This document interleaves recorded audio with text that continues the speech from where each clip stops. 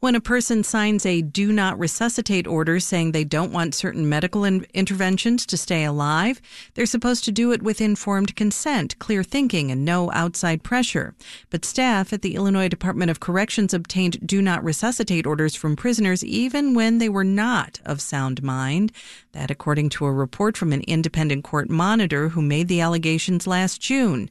9 months later, the department still hasn't changed the policies around these life and death matters, as WBEZ's Shannon Heffernan reports. After Melinda Feliski's dad, George Williams, died inside prison, she got a box of his belongings: a reading lamp, bright orange shower shoes, a set of dominoes. Artifacts of how he passed the time behind bars. In all honesty, I was surprised how much stuff he had. He had all kinds of things. So, he had his life. He had his routine. Feliski's dad, Williams, was 71 years old and had been incarcerated for about 2 decades. He had cancer, but it was not end stage, and he'd been receiving treatment. Still, he signed a do-not-resuscitate order, basically saying when it came to medical interventions, he only wanted comfort care. Feliski respects her dad's right to make that kind of choice. But there was a problem.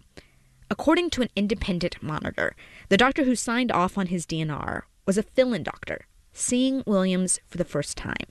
There was no evidence that Williams was able to review his prognosis and options with an oncologist. And Williams was wrestling with depression and refusing meals. Well, it would have been nice had they reached out to the family. It would have been nice had they had him sit with a counselor, a mental health counselor, and talk to them.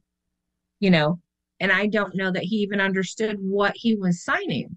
Once Feliski's dad signed the DNR, staff apparently stopped almost all care for him. He died about 5 months later. Feliski doesn't trust the motivations of prison healthcare staff who obtained the DNR. He didn't have someone looking out for his best interest, in my opinion. He didn't get the right therapy that he obviously should have had. And it's like they treated him like he wasn't a person with feelings and he didn't matter. And that's really hard. The review of Williams' death and medical records by the independent monitor was part of a legal settlement over poor medical care inside the Illinois Department of Corrections.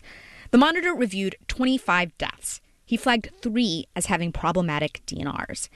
In one case, a man was allowed to sign documents with just an X, even though medical records showed he was, quote, profoundly demented.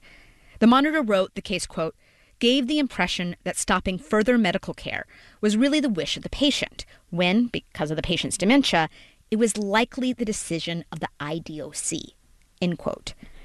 In court, the Department of Corrections said there were inaccuracies in the monitor's report, but they would not provide WBEZ with details about what those inaccuracies were, citing pending litigation. They also declined to comment on specific cases because of medical privacy. Alan Mills is executive director of Uptown People's Law Center and a lawyer on the litigation over health care. He says the issue with DNRs is a symptom of an even bigger problem. We don't make plans for old, sick people in prison.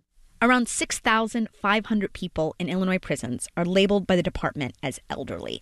Close to 100 people are essentially sick and shut in, living in infirmaries. And around 50 people are over 80 years old.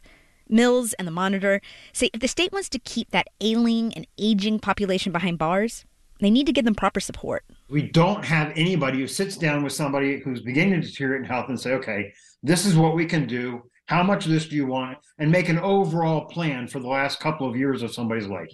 Instead, we just let them deteriorate essentially without anybody paying attention.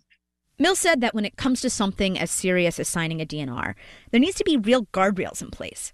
Because prison medical workers who are employed by a private company have incentives to obtain DNRs. It's already short-staffed in medical care, and that means that people don't get it, and DNRs are an easy way to sort of justify not giving them treatment. The monitor wrote that the department needs to change their policies, so people can't sign DNR papers if they can't give proper consent. But 9 months later, prison officials said they are still in the process of revising their medical policies. Shannon Heffernan, WBEZ News.